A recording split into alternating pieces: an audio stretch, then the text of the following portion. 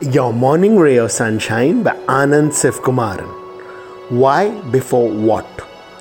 Being truly successful, happy, fulfilled, all comes down to not what we do, but why we do. Two people could be playing cricket, but if one does it for fame and glory, and the other because it's what he loves doing, well, it's the latter who's going to come out on top in every way. The other might enjoy some fleeting success, but long term, no.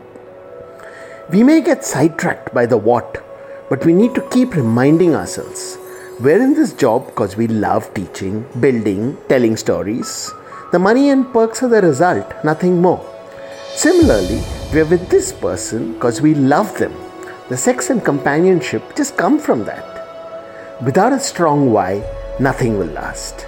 Because the why is what keeps us going through the journey, whereas the what is only linked to the destination. And life is only about the journey.